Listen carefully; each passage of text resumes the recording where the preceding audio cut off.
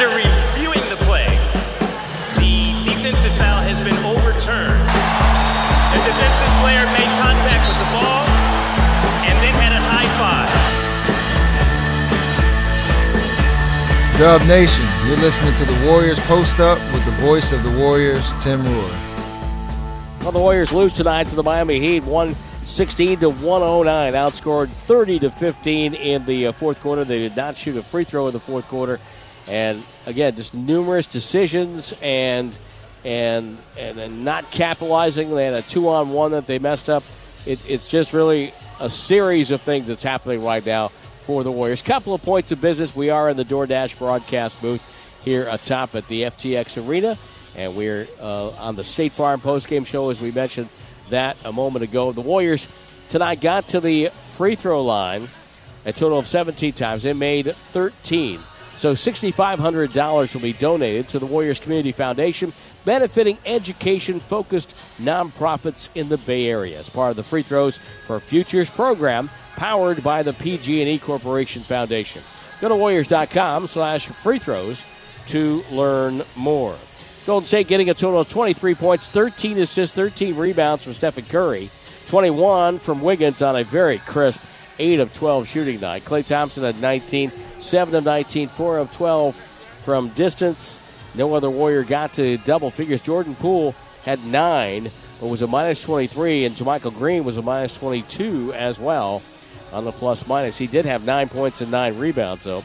Miami paced by 24 off the bench from Max Strus, 8 of 17. And the Heat do this with Tyler Hero playing only 10 minutes, left because of an eye injury, and then came back on the floor. Never came back on the floor, but certainly Strus and Gabe Vincent picked up the slack for him there. Duncan Robinson off the bench at 17. Jimmy Butler with a big shot late had 23. He was 6 of 17. The Warriors actually defended him pretty well for most of the night. But he had that big bucket to make it a 5-point lead late. And, of course, he always gets to the free throw line. He had 9 makes and 9 attempts. 8 assists, 6 rebounds for Butler, 19 points and 7 rebounds for Bam Adebayo, 13 points for Kyle Lowry. He handed out 9 assists. The Warriors don't win, despite the fact they shot 46%, handed out 31 assists. But they had 20 turnovers. That resulted in 28 points for the Miami Heat. And when that happens, when the Warriors give up that many points off turnovers, very rarely do they win the game. 6 of those turnovers resulting in 9 points in the fourth quarter for Golden State. And as I mentioned, they didn't get to the free throw line. And Jim, better. The Warriors played better tonight, but Miami played better. Maybe their best game of the year. But the Warriors did not have what it took tonight to close this one out. Yeah, it was a very competitive game, Tim. The lead changes in this game went back and forth. In every quarter, there was a lead change. And it opened up. The Warriors were a little sluggish in that first quarter, and the Heat took advantage of it, leading the game, leading 33-24. The Warriors led 16-9 early in that quarter, but they were outscored 24-8 the rest of the way.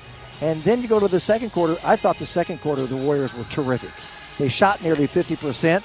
They made 4 threes. They got to the free throw line, making 8 of their 10.